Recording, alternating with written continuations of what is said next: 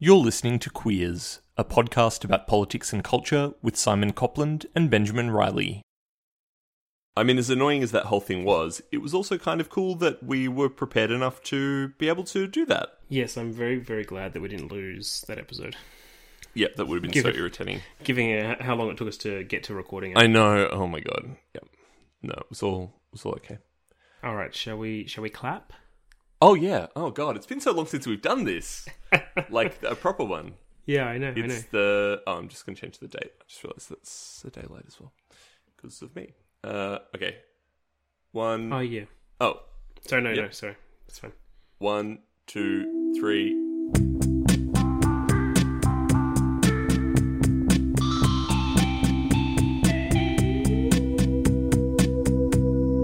It's the 19th of December, 2018. I'm Benjamin Riley. And I'm Simon Copland.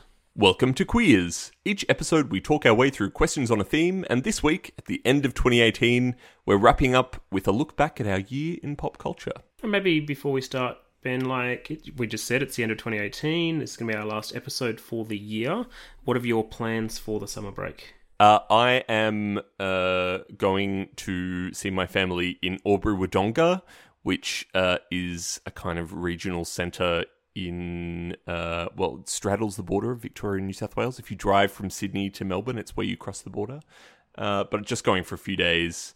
And then, honestly, just looking forward to relaxing. I've had an extremely busy 6 months. A holiday was part of that, but, holidays can always be a bit, busy and stressful in their own way. Particularly overseas holidays. Totally. So this is going to be a lot of me sitting on the couch and playing video games, I think, which is... that sounds pretty great. How I like to relax. How about you? We haven't got really many plans. For Christmas Day, James Martin and I have booked a buffet breakfast at the Hyatt for our celebrations. And otherwise, we might have some friends over in the afternoon just to chill out. And then, we haven't got heaps planned. There might be a drive down to the coast. But chilling out, doing not much. Enjoying some relaxing time again. We've all had quite busy years and been overseas a couple of times and lots of work. So sort of a bit of time just to chill out, not do much. My version of chilling out will be lying on the couch and reading and probably going to the pool every day to go for a swim. Yours is so much more wholesome than mine. No, there's nothing wrong with video games at all. I mean, if you become one of those people that, ends up abusing women online, then maybe there's an issue. God. That's a leap. Yeah, I don't think so. I'm just making I got it. I love a buffet breakfast so much. It was my 5-year anniversary with Jason. It's actually in a few days, but for various reasons, we had our thing. We celebrated it yesterday and we did the very cheesy thing of going to the buffet, the revolving buffet restaurant on top of Sydney Tower. That sounds great. So great and so stupid. It took me a little while to not feel a bit sick, but it was really cool. I love a buffet. James and I went to, I think Martin was in Brisbane, and we were just it was a Saturday night, and we were let's do something, and we went to the Burns Club here, which has a buffet dinner, and it's super cheap, and it's kind of food of the world kind of stuff. There's a Chinese food section, an Indian food section, all that kind of stuff. It was great, and we've been we've got to take Martin back, because the Burns Club is a Scottish, it's a Scottish club. And he's Scottish, and Martin is Scottish, so we really have to take him back there because we all enjoy a buffet. But the Hyatt buffet breakfast is kind of fancy Christmas breakfast, so we're kind of excited about that, and it'll be the sort of the Christmas treat for the three of us. So given we've been talking about buffets for 3 minutes, we should probably talk about something slightly more podcast related. We, as people would probably be aware, launched our Patreon a couple of weeks ago. We've already had a fantastic amount of support, which is so cool and humbling and awesome that people are willing and able to support the podcast in that way. There's a lot more that we want to do with it too in the coming months, so keep an eye out for all sorts of things. Yeah, so I just want to, say thank you to the people who have subscribed already, and we've already put up some of the extra content that is going to be available on there. So we have an excellent interview up there with J.R. Latham, which Ben did at what was the name of the conference again, Ben? I've just gone blank. Queer Legacies, New Solidarities. So that interview is really excellent, and if you join us up for $5 or more per month, you can get access to that. And we'll be putting up new content every month. And also, if you sign up, you'll also be able to get some access to new discussions and posts that we'll be putting up. And hopefully, what we're going to be doing is setting some goals as well, because we want to put this money into the podcast, into making this the best podcast we can. And so we're thinking of new and creative ideas about what we can do with this podcast to turn it into something even bigger and better. Yeah, and there are things that kind of percolating in that respect. So we'll keep you updated. A note on the bonus episodes as well. Although the first one we did launch with an interview, for the most part they're going to be additional discussions with Simon and I. When we do put interviews up there, there'll be kind of advance listens of those interviews. So the J.L. Latham interview, for example, will go into our main feed in a couple of months' time. But that certainly won't be the case for all of the stuff we put up there. A lot of it will remain Patreon exclusive. So that's kind of how we're planning on doing that. 2018 is almost over, and after a year of some serious politics, we thought we'd end the year on a bit of a light note. So it's time for one of our semi-regular pop culture episodes. It's been a big year for queer pop culture, from the new Queer Eye to Drag Race, which we seem to talk about all the time on the podcast, and the Will and Grace remake. Gosh, yeah, a lot of queer stuff. And that's just like the gay stuff. There's not even, there's I know, totally. Gay stuff, I should say. Yeah, really. But pop culture, I think, is also increasingly becoming part of our political discourse. And in particular this year, there's been a lot of debates ranging around representation and inclusion within media and the arts. So we thought it's probably time to touch base about some of the best, the worst pop culture of the year, as well as talk about some of the debates that have been dominating those discussions. So Ben, let's just get straight into it. What do you think has been the most important or impactful pop culture moment of this year for you? I mean, I feel like it's a difficult question for me to answer for all the reasons that we kind of talked about on our last pop culture episode. In terms of, like, I don't know if I could answer the question, what has, like, objectively been the most important pop culture thing of the year. But in terms of stuff that's really stood out for me, I guess, yeah, I don't know, maybe I'm already overthinking this, which is our problem when we do these pop culture episodes, but I would have to maybe draw a distinction between just stuff I've really loved and really engaged with, and stuff that's kind of felt like it's a bit more meaningful, as much as you can draw a distinction between those things. I mean, something that we have already talked about at some length, we did a whole episode on it in the podcast, still stands out to me as something really significant, which was the reunion episode of season 10 of RuPaul's Drag Race, the kind of three-way confrontation between the Vixen, Asia O'Hara, and RuPaul that really exposed some really interesting stuff about respectability politics, about racial politics, in the show, but also I think in gay culture, and to some extent more broadly in just pop culture generally. I still think that was just really one of the most amazing, particularly the moment of Asia O'Hara just kind of breaking down while she's yelling at Ru, is just like one of the most amazing things I've ever seen on television. If you want to hear us discuss that moment and that episode and that season to some extent in more depth, have a listen to episode 46, which is called Civil Queer, Respectable Queer, where we talk a lot more about that.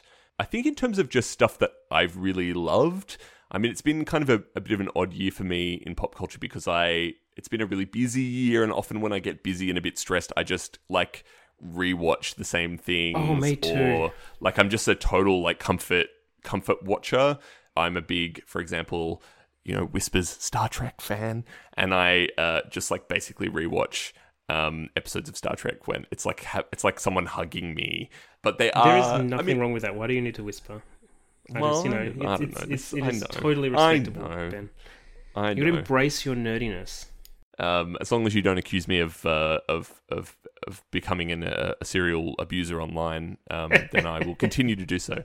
But I would say that in terms of the things that I've loved the most, the absolute standout for me is the TV series The Americans. It's been my favorite thing on TV almost as long as it's been running. I love it so much. It's a show about, I mean, it was almost like made for me. Like, it's just got everything I love. It's a show about these two Russian undercover spies played by Kerry Russell and Matthew Rhys, who live in Washington DC, and they just like are posing as this kind of ordinary family that have kids who don't even know that they're spies, and they kind of, you know, live this family life and then go out in the night and do spy things.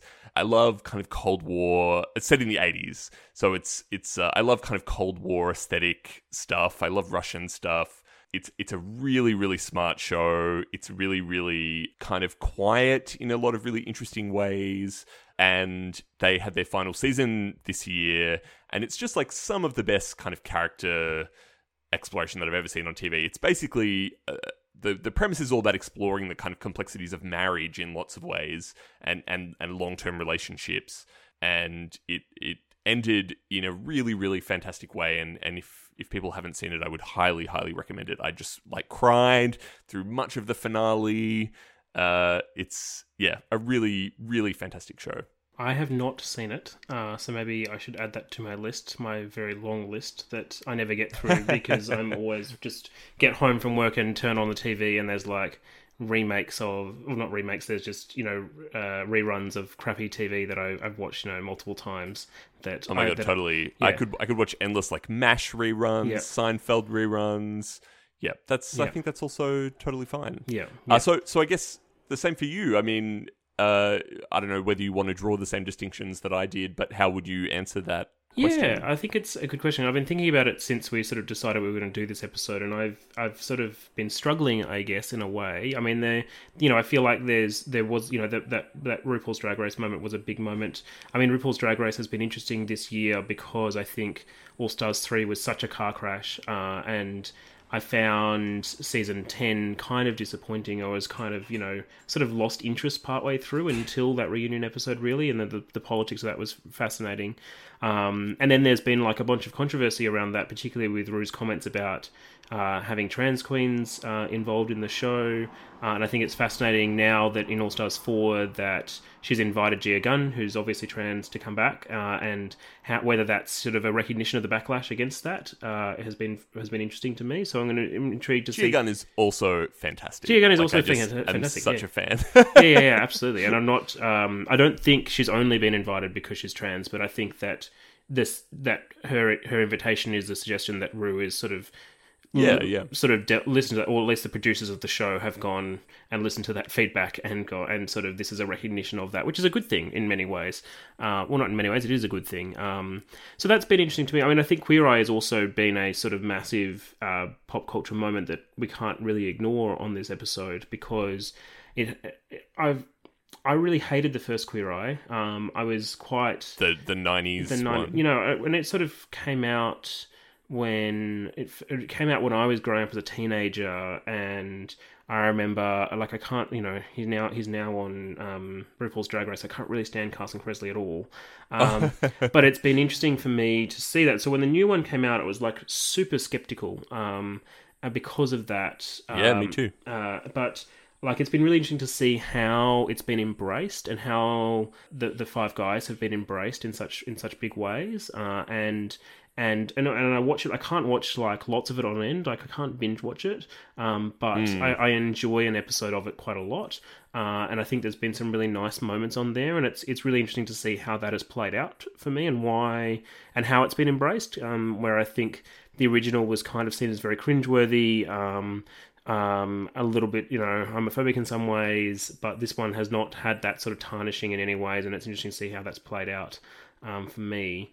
So I think that's a big it's funny. I think like because I was super skeptical about it as well, and have come to really, really enjoy watching it. And I almost think like it's like kind of neoliberal like reality TV, like gay stuff, the same kind of stuff that you see in Drag Race, like par excellence. Like it's just 100% the, you know, you can improve your life, blah, blah, blah, blah, buying things will make you feel good, but it's just done so well that I don't care. Like it almost makes me understand why people love Oprah, for example. Yeah. Like there's something just so comforting about that. Actually, if I can say something about one other TV show, I know you were kind of talking about your favorite things for the year, but it just also makes me think of something else I've loved this year, which was One Day at a Time, the remake of. So it's a sitcom it's on Netflix. It's like a very traditional like multicam sitcom. So there's like a laugh track and all that stuff. And it's a remake of a sitcom from, I think, the 70s or the 80s, which was apparently at the time quite progressive. But it's the remake is about a Latinx family in I think LA. I'm not actually I think sure I've seen a couple of episodes of this. Yeah, and it's so dumb and it's so cheesy and it's like just 100% just a sitcom. Like feels totally just like a network sitcom. But because it's kind of about progressive stuff and the family's like one of the kids is queer and she's dating in the second season, dates a gender non-normative person who goes by they, but it's like super low key. Like it is a little preachy, but it just kind of something about a show that totally wallows in all the tropes of sitcomness. But you know when you watch a sitcom and for me at least, like the fact that they're all just like gross kind of straight white people who like talk about marriage and kids and boring family stuff all the time is such a barrier to getting into it. But because this is about people that like are maybe a little more interesting to me, I totally buy into the sitcom tropes. I don't know if that quite makes sense. No, it makes sense. Yeah, I totally understand. I mean, I think that another important moment, and I think this has been an important political moment as well, that I've sort of been following was the return of Roseanne at the start of the year, and then the cancelling of Roseanne, and then and then they've created a new show called The Conners, which is the same show but without Roseanne in it. And I think that there's some really interesting stuff there in terms of like what you're talking about. It's not quite as queer, although there are actually queer elements to the new season that sort of run through. So in that season, so if you know Roseanne, it's there's a family with Roseanne and her husband, who is played by John Goodman, and then they have 3 kids, and they're poor, and it's about working class poor Americans dealing with life. And in the new season, the kids are now adults. One of them, who's played by Sarah Gilbert, comes back to live at home, and she has 2 kids of her own. And in one of the episodes, and I think it was one of the things that struck me quite interestingly about it, because it's been so people are so critical of it, because in the first episode, Roseanne is now, as she is in real life, she's a Trump supporter, and in the first episode, there's a debate between her and her sister, who is played by Laurie Metcalf, who is a Hillary supporter, and there's sort of they have this rift over that. And a lot of people have said that the show covers up what the real reasons why people vote for Trump, which is based on racism, sexism, homophobia, etc. And in turn, the show covered up why Roseanne herself, the actress, was a Trump and has become a. Hey, I'm Ryan Reynolds. Recently, I asked Mint Mobile's legal team if big wireless companies are allowed to raise prices due to inflation. They said yes. And then when I asked if raising prices technically violates those onerous 2-year contracts, they said, "What the f*** are you talking about, you insane Hollywood ass?" So to recap, we're cutting the price of Mint Unlimited from $30 a month to just $15 a month. Give it a try at mintmobile.com/switch. $45 up front for 3 months plus taxes and fees. Promo rate for new customers for limited time. Unlimited more than 40 gigabytes per month. Slows full terms at mintmobile.com. Trump supporter, which is obviously, based around a bunch of racist stuff and conspiracy theories and things like that. But I thought it was super interesting in the way that it engaged with the complexity of the potential issues and engaged with the potential of the complexity of poverty in the United States. So what basically happens, the way that they write her out in the end is that she dies of a drug overdose because she's taking painkillers to deal with knee pain, that she then but that she can't afford proper healthcare, so she sort of gets addicted to opioids, and it sort of really engages with these questions of poverty in the United States in a real way, and engages for me with how people can turn to someone like Trump to deal with those sorts of issues. And yet at the same time, they have, Sarah Gilbert's character is one of her son is, and he identifies as a boy in the show, but he wears dresses and makeup to school, and there's this sort of tension in one of the episodes between him and John Goodman's character, where he's the grandfather, and he's like, you shouldn't wear dresses to school, you're going to get beaten up, etc., etc. And then the kid sort of over the time of the episode convinces him that actually this is what he wants to be, and convinces the grandfather to support him rather than to sort of challenge him over it, to say that kind of stuff. And so I think it's kind of interesting, and it sort of challenges the idea that working class families are inherently of any race are inherently homophobic necessarily, or sexist, or that those positions can't change along through convincing, or that etc. So I think there was some really interesting stuff around that, and I find that show has been a really interesting sort of portal into a bunch of political debates that are existing at the moment about class, about sex, about race, and in some unfortunate ways with what Roseanne tweeted that got her canned. I think it was really obviously appalling and very unfortunate, but I think the show itself is very interesting. Yeah, totally. I mean, I need to watch. I haven't watched it. I sort of missed Roseanne somehow as a kid, and so I don't have any nostalgia associated with it, but I've been following quite closely all of the conversations around the show, and I find Roseanne Barr as a person so fascinating. Me too. And really compelling in lots of ways as well. And before she went totally off the rails, she was actually really interesting politically. Yeah. She would talk about kind of working class issues. Even the whole firing situation it was complicated, Yeah. She maintains that it wasn't a racist tweet, for example, or there was no racist intent, and I kind of buy it. Like she just sort of seems a bit of a nutcase, but yeah, but it's clear also that how it was perceived that way, and I think and I think it's been disappointing to me that her politics have been assumed to be the politics of the show, when actually, if you look at totally, the writers' room is super diverse, politically super left, Yeah, and so I think that's kind of disappointing, and I think it. Basically, I think people's criticism of it was that on the first episode she didn't be like, I hate black people and that's why I voted for Trump.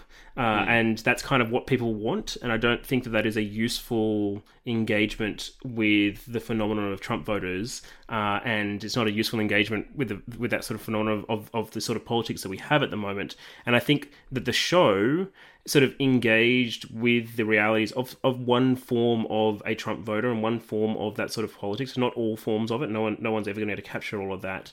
And it did so in interesting ways, it did so in complex ways. And the new series, I haven't actually watched much of it. I sort of caught an episode, the first episode just recently, which is called The Conners, continues on that trajectory, sort of dealing with the opioid crisis in the US, for example, is really what the first episode is about, and how communities in the US are, what basically they find out that she was getting drugs from different friends to deal with her addiction, and none of the individual friends knew that she was also getting drugs from elsewhere, but that there's a discourse about how people share drugs amongst each other, and how that kind of works. Which is super common in Australia as well. Yeah, and so that's an important topic to be discussed on a prime time, very, very popular TV show, and to sort of ignore that through a sort of basic lens of, she's a Trump, that she's a Trump voter, so therefore it's awful, I think is really disappointing, and a sort of a lack of engagement on some really complex and important issues. For sure. And look, I'm going to say something that might just make me sound like a bit of an asshole, but I was reading a Twitter thread the other day that was a guy I follow who I don't know. His thread was about the fact that people are increasingly incapable of engaging with culture, of understanding the distinction between culture that explores particular issues in interesting ways and culture that people want culture to just be a political signifier of something that they can agree with, and that anything less than that is somehow bad politics, or something we talk about on the podcast all the time, or wrong or something. And it just is I kind of can't help but come to the conclusion that And again, it's probably going to make me sound like an asshole. It's just dumb. Like, it's just literally stupidity. Like, it's just people not being intelligent enough to engage in complex ways with texts. And I know that's like super elitist and maybe dismisses a lot of kind of the complexity of people's reactions to this stuff, but I just also think that there's some power in kind of calling that stuff out as just stupid. I mean, I think it gave me some thought about, I think, probably what has been for me the most important movie of the year. It's actually probably a movie of last year that sort of came into this year. But I think I watched it, we saw it at the cinemas in January, so it still counts. Anyway, that was Three Billboards Outside Missouri, Ebbing, Missouri. Have you seen it?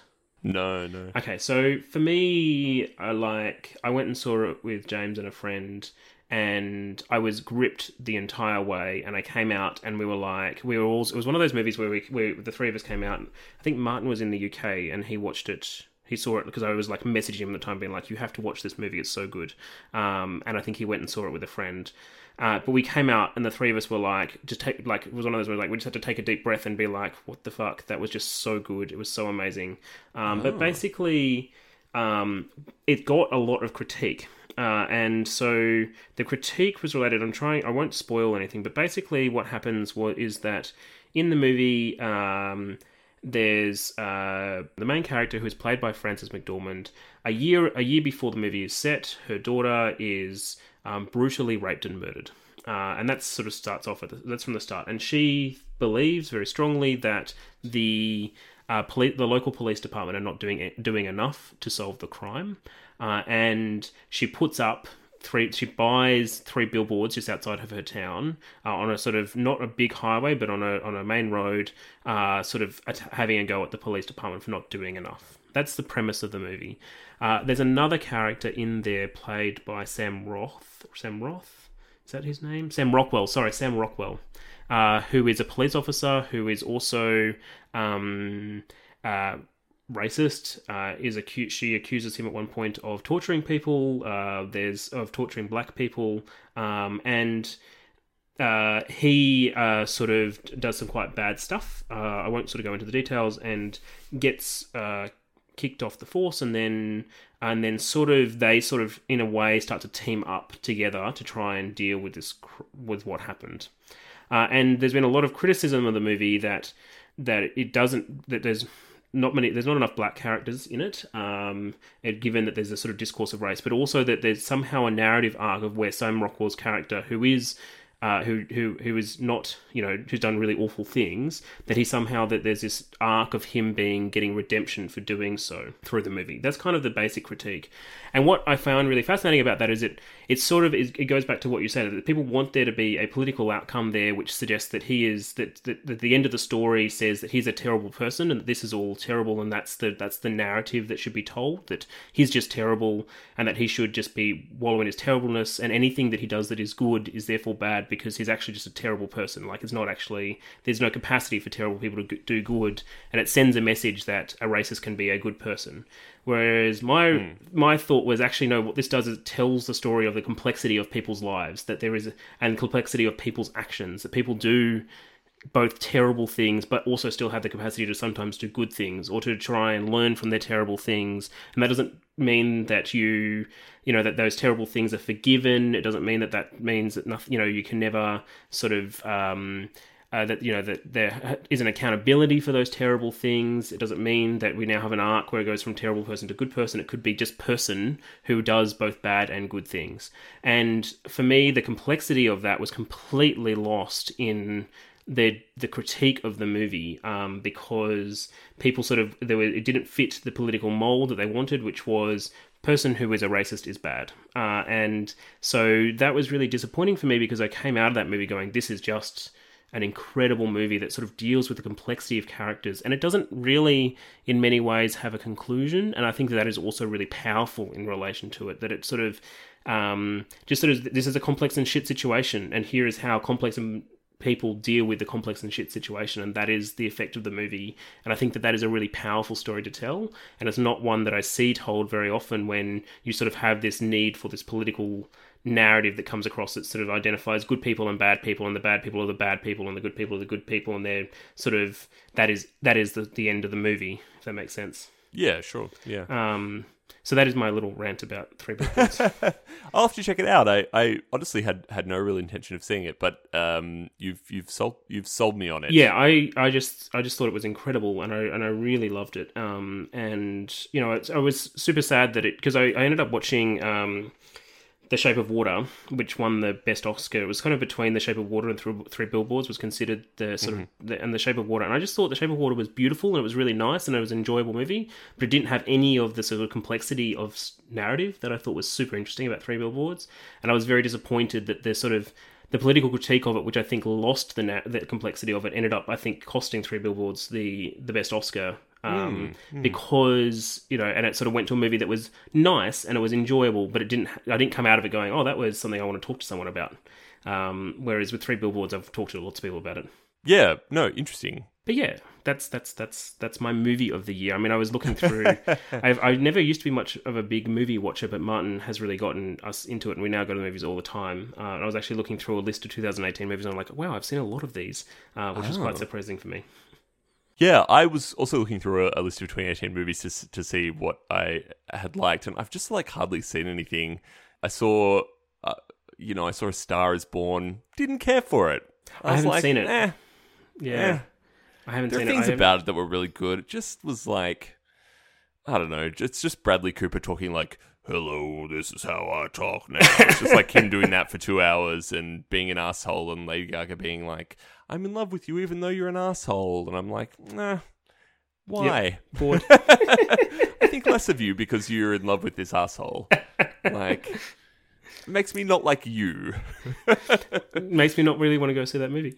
Yep. I've heard similar critiques of it. And the music's just bad. I don't know. Like Bradley Cooper wrote the music. Like, how narcissistic do you have to be to like I had just assumed that Lady Gaga had written the music. No, he wrote the music. It's so weird. And it's just like the most generic pop crap. Like, you know, I love a good pop song. I would say, like, you know, I've just been listening to so much Ariana Grande lately, and just am kind of into a lot of really commercial pop at the moment. But it's just boring. I just feel like the songs are really boring. Anyway, this is like this is me saying that I haven't really, really loved anything this year. Or like Black Panther. You know, everyone loved Black Panther. Politically, quote unquote, politically important movie. It was fine. It was a superhero movie. They're all the same. Yeah, I didn't feel Black Panther at all, to be honest. It just did not grab me in any kind of way. But then I know people for whom it was really important. Yeah, of course. And I guess, I don't know. And that's great. That's great. Like, I've got no... Totally. of course. If it's important for you, it's important for you, and that's really excellent. Totally. And I don't think it was a bad movie. I just didn't it didn't reel me in the way and that goes to questions of representation and the importance of different forms of representation in a movie. I think that, you know, you mentioned Ariana Grande. I think the other thing that I just thought of in terms of music that I really loved was Janelle Monáe's album this year. Yeah, totally. I mean, that's my favorite album of the year. It's so great. We actually think Martin and I were driving to Melbourne when it came out, and so we popped it on Spotify and just like listened to it, the whole album, like a couple of times on repeat. It's just so good, and that is an album that has stuck with me for the year, and that's probably... It's funny though, because I feel like the things on the album that I like the least are the preachier bits. Yeah. Like, there are a few tracks that I just find too irritating, like, because, like, or you know, there's stuff like Django Jane, for example, which is like a genuine kind of political screed. Yeah. But I really love it because it's kind of interesting and it's a great, I mean, it's just a great track. But then there's stuff like Screwed, which I just think is a really irritating song, or I don't know, some other tracks that are just kind of very much about like the current moment in politics. To me, it just, I don't know, like there's just very little that a 3-minute pop song can. That's unfair. No, I take that back. The tracks on the album that I really love are like the kind of sexy ones. Yeah, Pink, you know, like Make Me Feel, or just Pink and Make Me Feel. So great. That's so great. They're the ones that go straight Juice. to my head. Juice is really great as well. Yep. Yeah, and like I just love, particularly given his recent death, I love the Prince influence, and I love that mixed with Janelle Monáe, who is just amazing, and I love her, and the sexy ones are the ones that grab me much more than anything else. Yeah, me too. So as we said at the start of the episode, we have now launched a Patreon, and so if you support the podcast, like what you're hearing, and would like to support us, we'd really appreciate it. As we said, there's also lots of great new content that is going to be coming onto the Patreon as well. So you can do so at patreon.com/queerspodcast. Otherwise, if you'd like to get in touch or make a comment or just tell us about your life in some kind of nice way, you can do so through various ways on the internet. Yep, you can email us at queerspodcast@gmail.com. We're also on Facebook and Twitter at queerspodcast. I am on Twitter and sometimes even tweet from at Ben C. Riley. Simon is also on Twitter at Simon Copland. He also tweets probably more often than I do. I don't think that's the case. Oh, really? Yeah, maybe that's not true. No, I just feel like whenever I tweet now, it's just nonsense. Well, I feel like also half of your tweets now are like talking about whether you should get off Twitter. Oh my god, I've become that person. Yeah, that's terrible. I need to nip that in the bud. So Simon's also on Facebook at Simon Copland Writer. You can find the podcast on our website, which is queerspodcast.com. You can subscribe to us on Apple Podcasts, right? You can subscribe to us on Apple Podcasts. And as always, if you could leave a review and rating on whatever podcast app you have, that would be a really great way to help others find the show. Also, tell a friend. We were at the Queer Legacies New Solidarities Conference, which I think we mentioned at the top of the show. Had a couple of people come up to me and say that they listened to the show, and it was so lovely, and I was very embarrassed, but they had heard about it through other people. So word of mouth is just like, it's literally just how most people, I think, hear about any podcast. So tell your friends and family and loved ones about us if you think that they'd like it, and get them to listen. And thank you as always, and happy holidays, Merry Christmas, Happy New Year, whatever summer or winter, if you're on the other side of the world, festival you're enjoying. Have a great one, and we will see you all in the new year.